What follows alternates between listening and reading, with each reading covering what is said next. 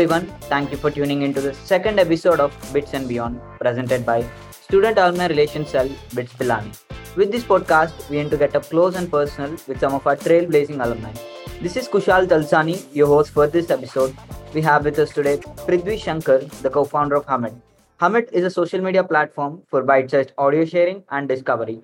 Hamid recently raised a pre-seed round led by Antler. Congratulations on that. Really glad to see a Bitcoin startup making it big. Prithvi passed out of BITS Pilani in 2018 with a Bachelor's of Engineering in Electronics and Instrumentation. He has previously worked at Ola Money and Atlan. He has also co-founded Hyperloop India and UrbanStack in his college days. Welcome to Bits and Beyond, Prithvi. Thanks a lot for doing this. Really appreciate it. Hey Kushal, thanks so much for having me over. It's a pleasure interacting with Bitsians as always. And yeah, glad to be associated again through this podcast.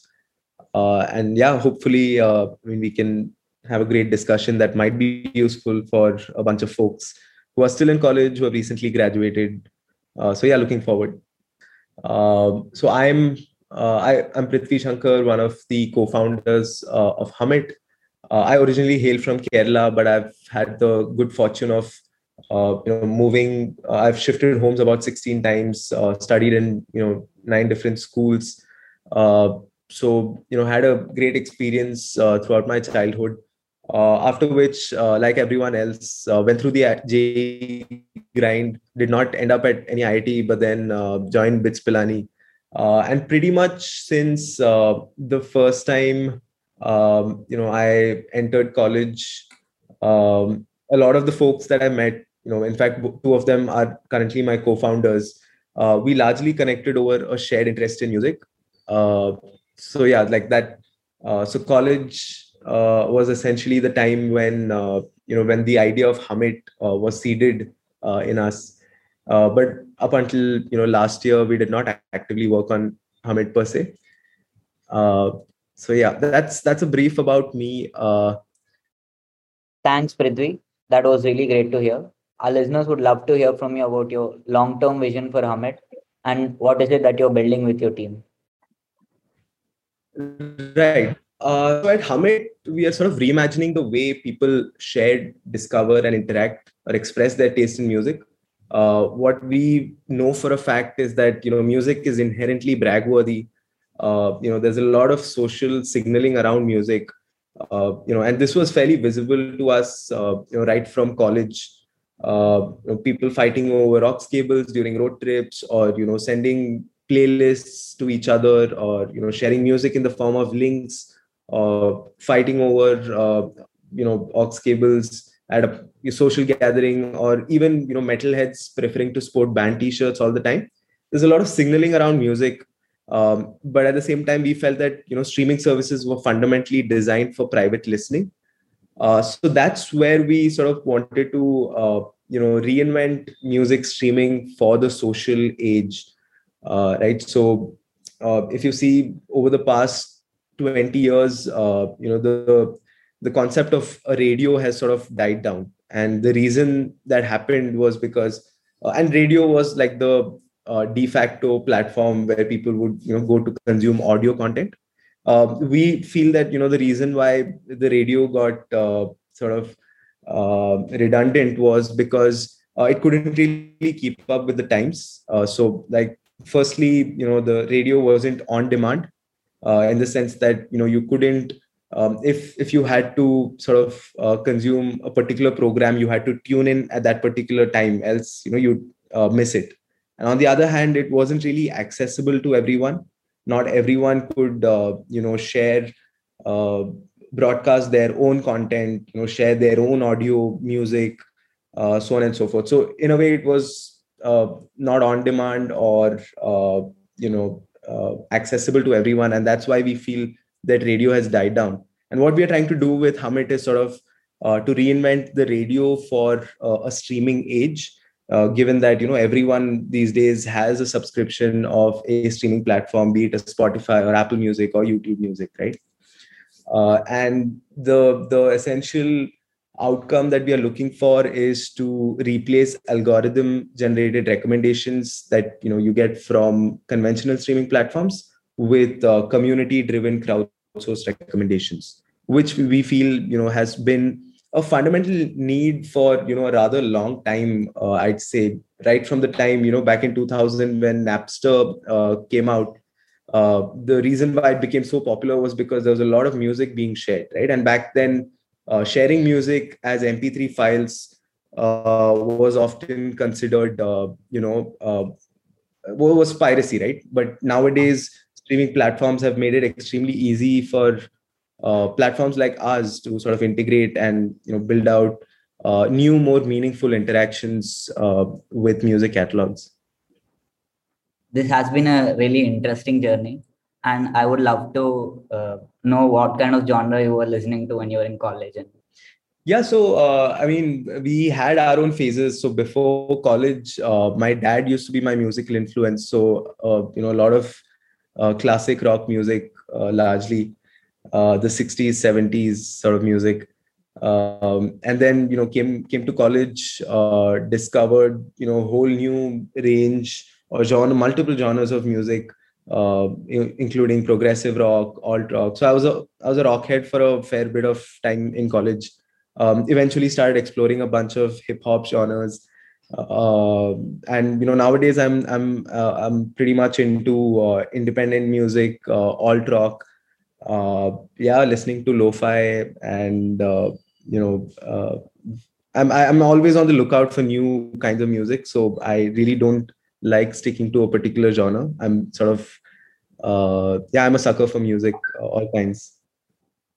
I would also love to know more about the journey after starting up Hummet, and when did you and your co-founder start working on this idea full time? Right. So, like I briefly mentioned before, the genesis of Hummet sort of traces back to our days in college. So the first time I met Rohit and Ishan and a bunch of others, we largely connected over a shared interest in music. And we started seeing how music is inherently social, but streaming services were just fundamentally designed for private listening. So that was sort of where we first felt the need for a social music discovery platform. But back then we did not know how to build an app, or we did not know anything about licensing content. So we went about creating these communities on WhatsApp and Facebook primarily. In fact, this one Facebook group called Fine Tuning pretty much exploded to 3,000 plus members within 2 months, where we had a lot of, and these were largely batchmates, a lot of seniors, alumni, a lot of their friends. And what we started noticing was this daily behavior where we would have hundreds of folks coming to the group and sharing links to music, right? And that was interesting because over time what we ended up realizing was that this whole way of sharing and discovering music through in the form of links through existing social platforms wasn't really cutting it. Right from the fact that these platforms are not inherently designed for audio, in the sense that not always do you go to a WhatsApp or a Facebook with the intent of consuming audio. And secondly, these URLs sort of force users to switch between apps, which typically people do not prefer doing. And thirdly, if it's a Spotify URL and you're an Apple Music or a YouTube Music listener, then I mean, it's virtually of no use to you. And even if you are a Spotify listener, you have to sort of sit through the entire 5 minute long jam in the hope of liking it. And lastly, we felt that the whole feedback loop wasn't getting created on existing social platforms. So that's when we felt that what, it would be cool to have a social platform which is dedicated to the audio experience, right? And by the time we had this realization, we had graduated from college, and so we decided to shelve this, saying that a Google or a Facebook or a Spotify would be better positioned to build something like this, and moved on, right? So and since then I've been working with Ola for about 2 years. Ended up connecting again with Rohit and Ishan like just before the lockdown last year. And we brought up this discussion of this social music platform and why it doesn't exist yet. Started digging a little deeper and realized certain interesting trends. Firstly, all of the popular streaming platforms, including your Spotify, Apple Music, YouTube Music, had started putting out open APIs through which third-party platforms can directly integrate and access their entire catalogs of music completely free of cost, right? So this meant that we did not have to worry about licensing content. And secondly, there was this huge wave of short form content over the past decade or so, right? And if you see, it started with platforms like Twitter that made micro blogging social. Then a few years later, video became a popular format. You had your Vines and TikToks that were designed around the short form video format. And we felt that a similar sort of an experience was missing with audio content. And that's essentially why we decided to, build Hummit. So it was largely for ourselves. You could say we, for the longest time, we were building Hummit as a side project. Like we would spend, late nights and weekends sort of hacking Hummit, largely because we wanted it ourselves, right? More than anything. So yeah, that's sort of how it came to be. A quick snapshot of what went behind the scenes over the past couple of years. That's really interesting. In a way, you guys had already built an MVP in the form of that community. Yeah, and I think that was a great way in which we could validate our hypothesis. And we've always felt that like a community driven approach to product building is the best way to do it.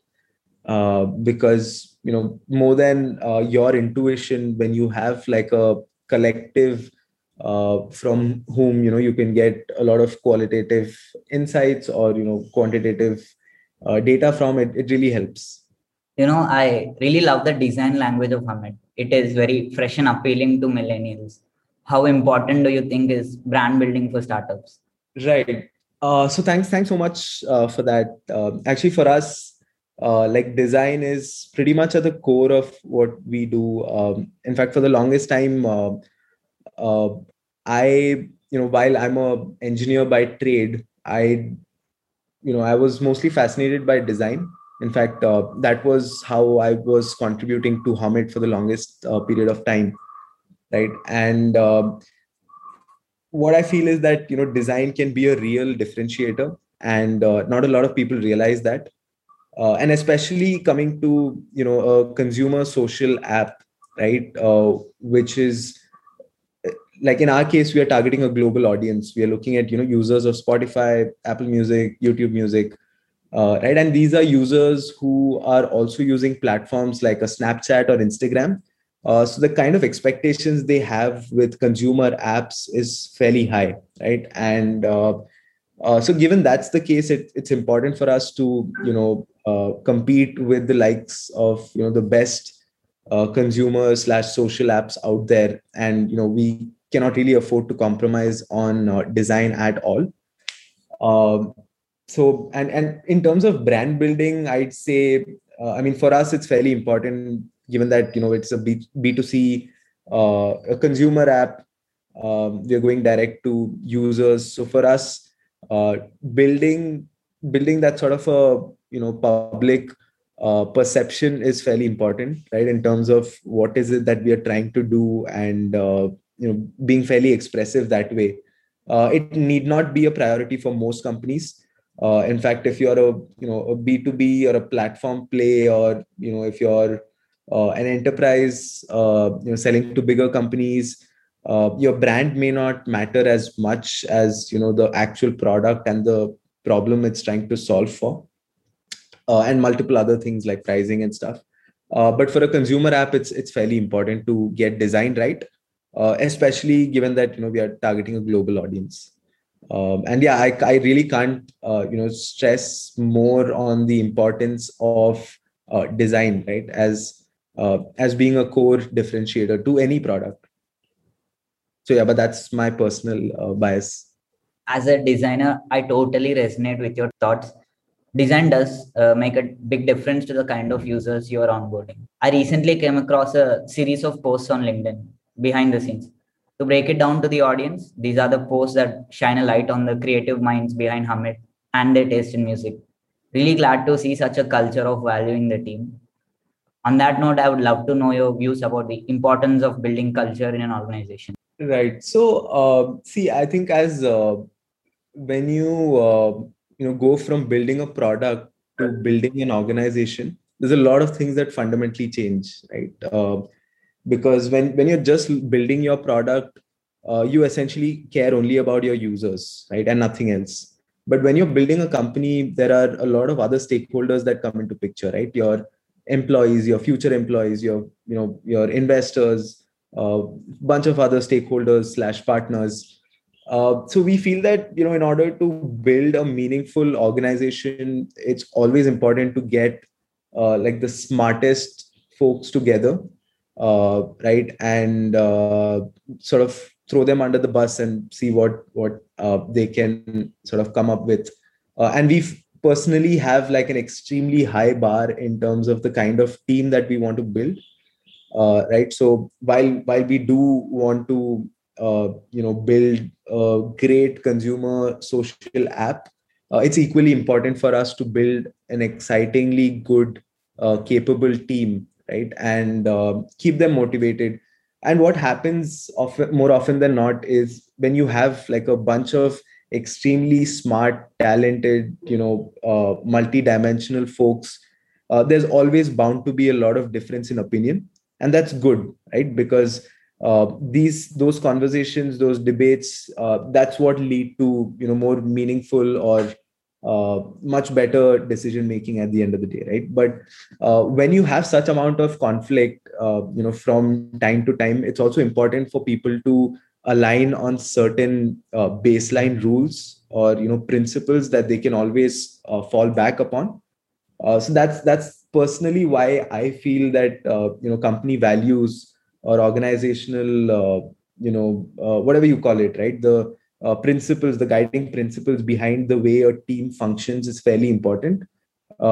Because while you can have like a lot of amazingly talented folks coming together, unless they agree upon a certain set of things, there's always bound to be a lot of conflict, and these conflicts leading to delays, sometimes lack of ownership and things like that. So yeah, so that's pretty much why we feel that it's fairly important to get this right, especially in the beginning, because beyond a point, the culture becomes what the employees make of it. Only in the beginning do you have like a fair amount of say in how is it that you want to build out your team. So yeah. Got it. I really think those were some really great insights. I'm pretty sure clubs on campus, organizations, and early stage startups will take a lot from your words.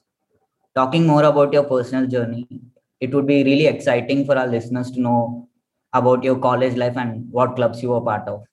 Yeah, sure. So I joined in 2014 to pursue my undergrad in electronics and instrumentation. Within my second year itself, I came to the conclusion that electronics wasn't really my cup of tea. And there was and I just wanted to explore everything on campus, every opportunity that pretty much came my way since first year, to be honest. So I was part of the debating society, went for a bunch of debates to other colleges. I was also part of the English drama club, and also the department of sponsorship and marketing. So that was the department that was, that I'm sure you'd know this, but like looking after finances, fundraising, partnerships, PR, and a bunch of other things for college fests. So yeah, these were the predominantly the couple of clubs or departments that I was predominantly active in. But apart from that, I was in my final year. I was part of the placement unit as well. So yeah, I pretty much tried my hand at everything that came my way. That was really great to hear. I think everyone would relate to the idea of exploring everything on campus.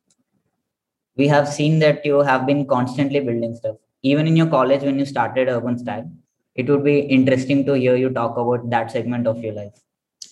Yeah, I mean, ever since I think, second year, I was bitten by this bug of, constantly wanting to try out new things. So I would take part in a bunch of hackathons, B plan competitions, design competitions, and one such interesting competition was the Hyperloop, the SpaceX Hyperloop pod competition, which was announced by Elon Musk. So this was back in 2015, I think, when 2 years into announcing the concept of the Hyperloop in the form of a white paper, Elon Musk came out and said that SpaceX would be building a 1 mile long test track in front of the SpaceX headquarters in Nevada, and invite college students from all over the world to submit designs, which would then get a chance to race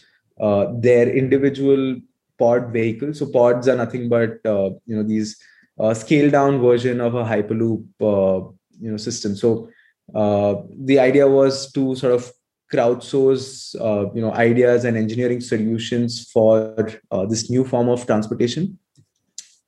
So yeah, had a great experience there. We were able to bring together a bunch of extremely talented and much smarter folks, who were fairly experienced in various functions of engineering. Like for example, we had and this was like a fairly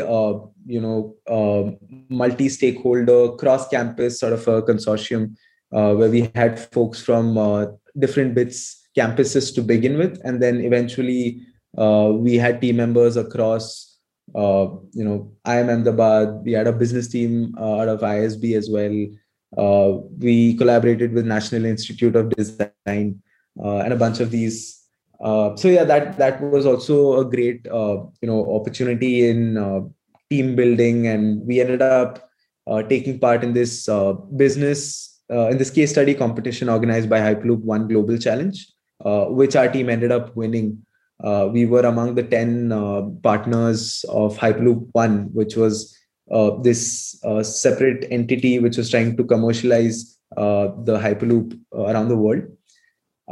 So yeah, apart from, this went on for about a good 2 years. So second and third year was, spent building out this team, taking part in this competition, managed to go all the way to, SpaceX and race a pod at the end of all of it. Came back, this was around fourth year when, we got back to India. The competition was over, so there was pretty much nothing to look forward to as such. We were about to graduate, but we were still sort of itching to build new stuff. So that's when Sibesh and I and a couple of others from our batch, and Sibesh is one of my batchmates again from Pilani.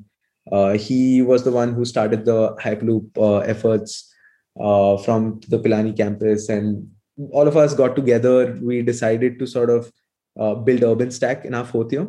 And with UrbanStack, what we were trying to do was to digitize payments for public transport. So, we, after working on something as futuristic as, Hyperloop, and, doing a detailed case study on the feasibility of such new technology. Yeah, so I was saying, after we worked on a new and futuristic concept like a Hyperloop, we wanted to sort of look at what is it that we could solve for in the immediate future in terms of what was most relevant for the Indian context. And we felt that in terms of public transport, India was ages behind the other countries, and fundamentally we felt that the solution to traffic, or the solution to transportation, shouldn't be focused on putting more vehicles on the roads, right? Because private ownership of vehicles would mean that everyone travels in their own vehicle, would lead to more congestion, poor planning. Given the kind of population density that India has, we felt that it wouldn't be viable. So there was a need to sort of incentivize a shift to public transport, but the public transport infrastructure was fairly broken. In terms of payments, in terms of a bunch of things, it still is broken. So what we decided to build was this full stack solution purely for payments in public transport. So we took part in this competition, which we ended up winning. That was organized by World Resource Institute, called Station Accessibility and Mobility Program, where we won a 15 lakh grant to do this pilot along with BMRCL and a couple of other public transport authorities in Bangalore. We did that, and we also landed a contract with a bunch of other state government transport authorities. For example, we were working with the Delhi Transport Corporation. We also worked with the Telangana government for a while. We ended up concluding that public transport had very little private intervention in India. It was largely controlled by state and central governments, because of which there was a lot of friction when it came to new things. So trying out new experiments just meant that we would fall into this loop of getting approvals, getting all the stakeholders buy-ins, and it didn't really seem scalable as such. We could do it for a particular city, but then like when we moved to some other city working with a bunch of different stakeholders or authorities, we'd have to build from scratch. So we ended up concluding that that the public transport industry in India is really not a free market, in the sense that it's not really easy for a private player to come one fine day and sort of disrupt that space. And given that we were a bunch of college students fresh out of college, we felt that we sort of lacked the context that a lot of people in the industry would have. So yeah, that was that. We ended up deciding to move on from there. So yeah, that's these have been, I mean, amazing experiences of working on a lot of interesting, new, exciting stuff which didn't really have any sort of a playbook that we could follow. So we had to sort of come up with solutions from scratch. So that was probably the most exciting part, and the fact that we were able to constantly do this by surrounding ourselves with some of the brightest folks from Pilani, from other campuses, from all around the world. So yeah, that these was probably some of the key takeaways for me personally. Being one of the only two teams from Asia is really dope and exciting, working with all these smart students from top universities and learning with them. I think traffic management is a huge market and major pain point right now. And it was really visionary that you started up so early. You spoke about your journey at Hyperloop. It would be great to hear about your experience at SpaceX California. Yeah, sure. So the competition, so we took part in two different competitions. One was the SpaceX pod competition, which was an engineering competition. The other one, which was more of a business feasibility case study competition. The SpaceX competition went on for about 1.5 years, which involved a series of design reviews and constant back and forth until we got approvals on. Firstly, we had to get approvals on the design, and then secondly, we had to find the relevant partners or stakeholders or ecosystem that we could sort of utilize in order to bring that pod to life. So in order to manufacture and build out that entire nearly half a ton vehicle, so it was a great experience. We moved, but for the longest time we were collaborating remotely on the design and the manufacturing of the pod. But then eventually, during the summers, all of us, we moved down to Bangalore. We moved to this industrial area called Peenya, from where a lot of industrial and factory are set up. A lot of the kind of tenders that you get from DRDOs and the HALs of the country would all land up there. So we felt that there was a lot of resources and an ecosystem that could actually support the manufacturing of something like this. Ended up working closely with them. Over time, we realized that we couldn't really fund this using our personal finance, so we had to figure out ways in which we could raise capital for something like this, in the form of both corporate sponsorship. So we had raised close to 85 lakhs through a bunch of partners, sponsors, grants, etc. And at the same time, we were also able to run a crowdfunding campaign on this platform called Keto, which helped us, not just bring awareness about what we were doing amongst a lot of people in India, but also sort of gather, their interest. And we were able to garner the support of over 600 individuals through that particular campaign. So that was also a great experience. I think it till date is one of the biggest fundraiser for a college, club or activity. So yeah, that was with respect to how we managed to sort of fund our way through the entire manufacturing, the logistics, transportation. Ended up, traveling to the US, where we spent about a month. We took over this garage where all of us worked out of. Now it was a garage to sort of to repair boats, but then we went there and we were assembling the pod and everything. For I think close to a week, none of us slept. There used to be really fun sleepless nights. Yeah, I mean it was a great experience. Having this insanely smart and dedicated bunch of people who are trying to make something big, which was never done before. So yeah, that was exciting. And ultimately, I think the best feeling was, on the day of the competition, we got to meet and interact with, not just Elon Musk, but the entire, SpaceX crew. So we had a tour of the SpaceX headquarters, the Tesla headquarters, the Tesla Gigafactory. So yeah, I think all in all, it was an amazing experience, traveling to SpaceX and finally getting to meet the man himself.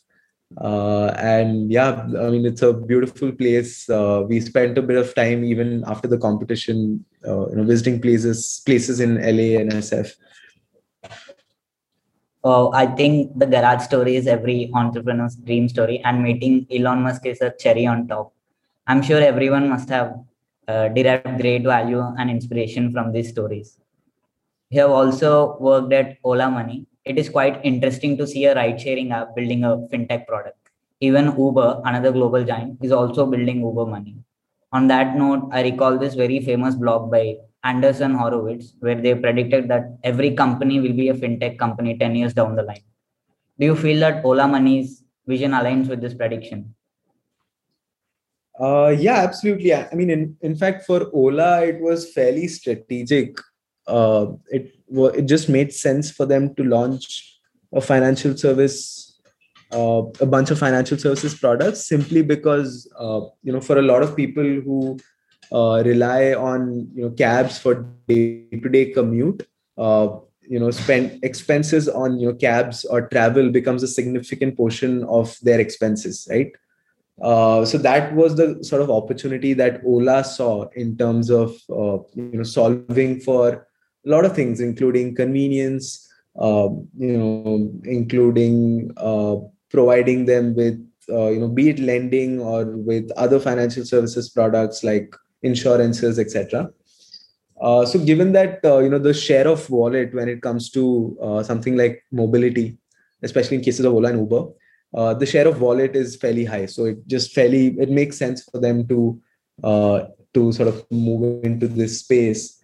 And I think like what you said is absolutely right. I think every company beyond a certain point in time, they do realize that capital can solve a lot of things, right? And not just capital in terms of like even like lending is I mean one of the biggest ways in which a lot of fintechs make money. But even if you look at marketplaces or e-commerce in general, wherever there are transactions happening, there is always scope to innovate. For example, nowadays e-commerce platforms are offering bank loans to their merchants so that they can fund their working capital requirement, right? So that's one. On the other side, you have on platforms like Airbnb, which is a pure sort of a marketplace play. Again, there's also like merchants there who need some sort of a working capital loan, using which they can improve the experience that they're providing to users, and in turn, increase the overall GMV on that platform. So it helps both ways, right? If you're able to help the stakeholders in your platform, better run their business and make more revenues out of what they're already doing, it'll only benefit you at the end of the day. So so there are a lot of these second order effects that come into play, especially when transactions are involved in any particular product. Those were some really invaluable insights. I think fintech and super apps are the future. Also, with the launch of Ola EV scooters, I believe it is going to expand into a lot of industries in the future with this capital. I recently came across one of your Twitter threads on the economics of music, where you have talked about the unfair compensation for creators on Spotify and how the streaming giants and label houses are controlling the industry. What do you think can be done to solve this problem? And I would love to know how Hamid is helping independent creators. Right. So for the longest time, the music industry has seen a slump overall, right? And the reason for that is piracy. So if you see in 2000s, when the format of MP3 got introduced, right? So prior to 2000s, music distribution was largely in the form of physical CDs. So you had vinyls, you had CDs, you had cassettes, which were sold by these distributors or record labels, right? And that's how a lot of music used to be distributed and consumed. But since the advent of MP3, what happened was, obviously, like things like piracy, Napster.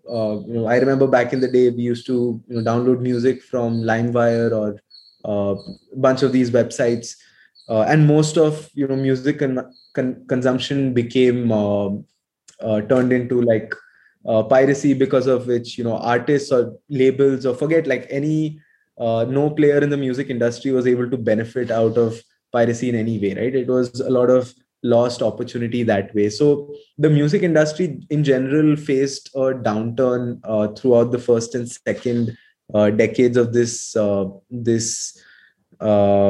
century. But what is interesting to note is that with things like streaming services and subscription, a lot of piracy has been tackled, right? Because of which the industry itself is recovering. But what is happening right now is, even though music has become digital, right? A lot of music consumption is purely digital right now, in terms of not just streaming services, but also platforms like YouTube, etc. But at the same time,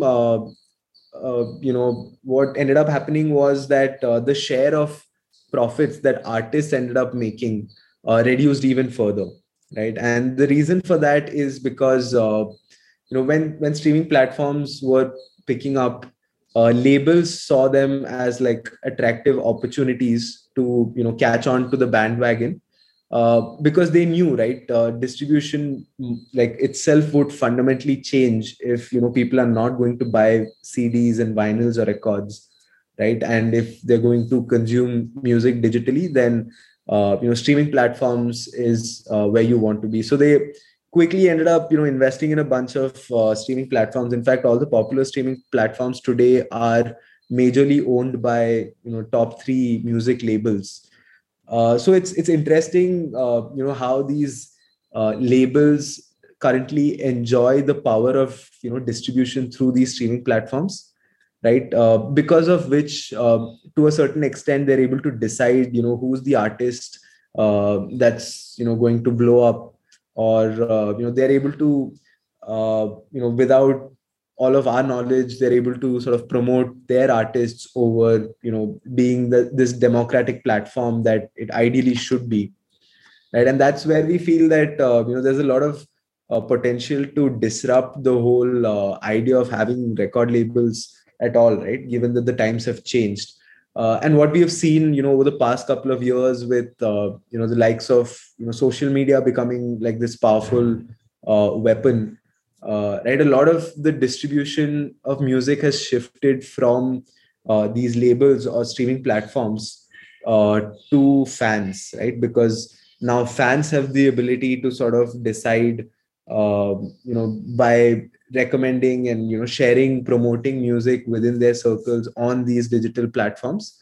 they're able to sort of decide who the next big break is going to be, rather than a record label making that decision.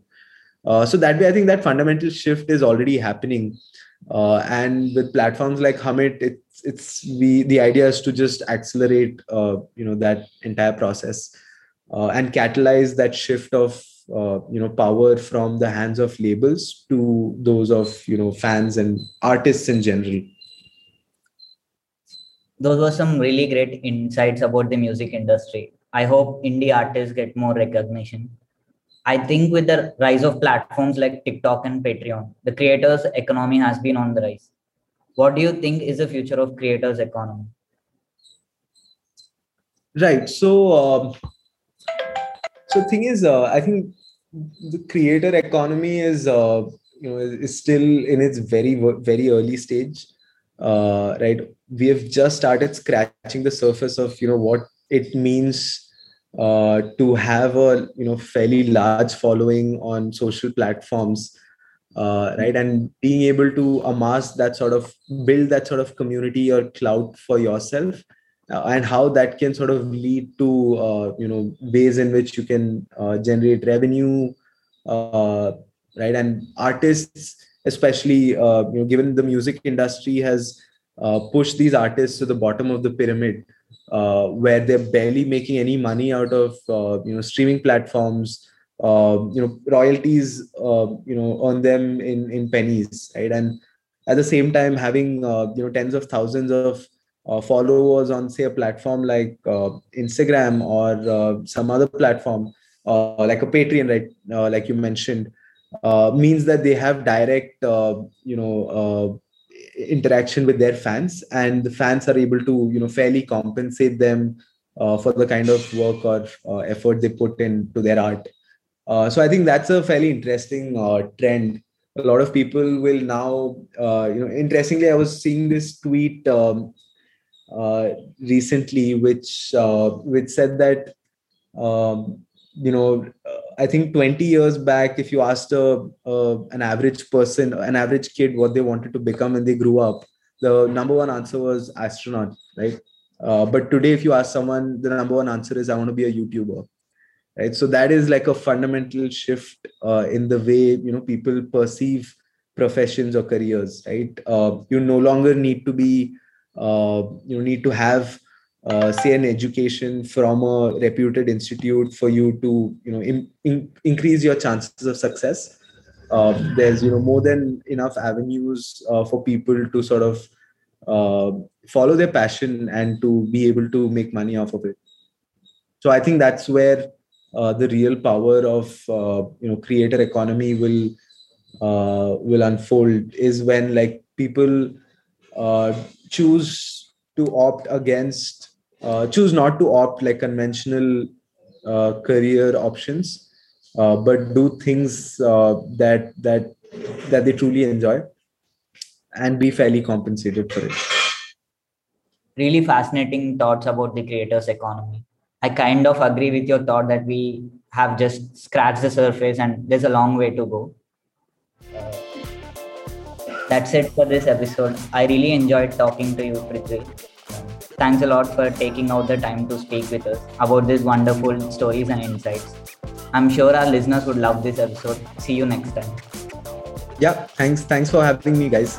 It was great having this chat.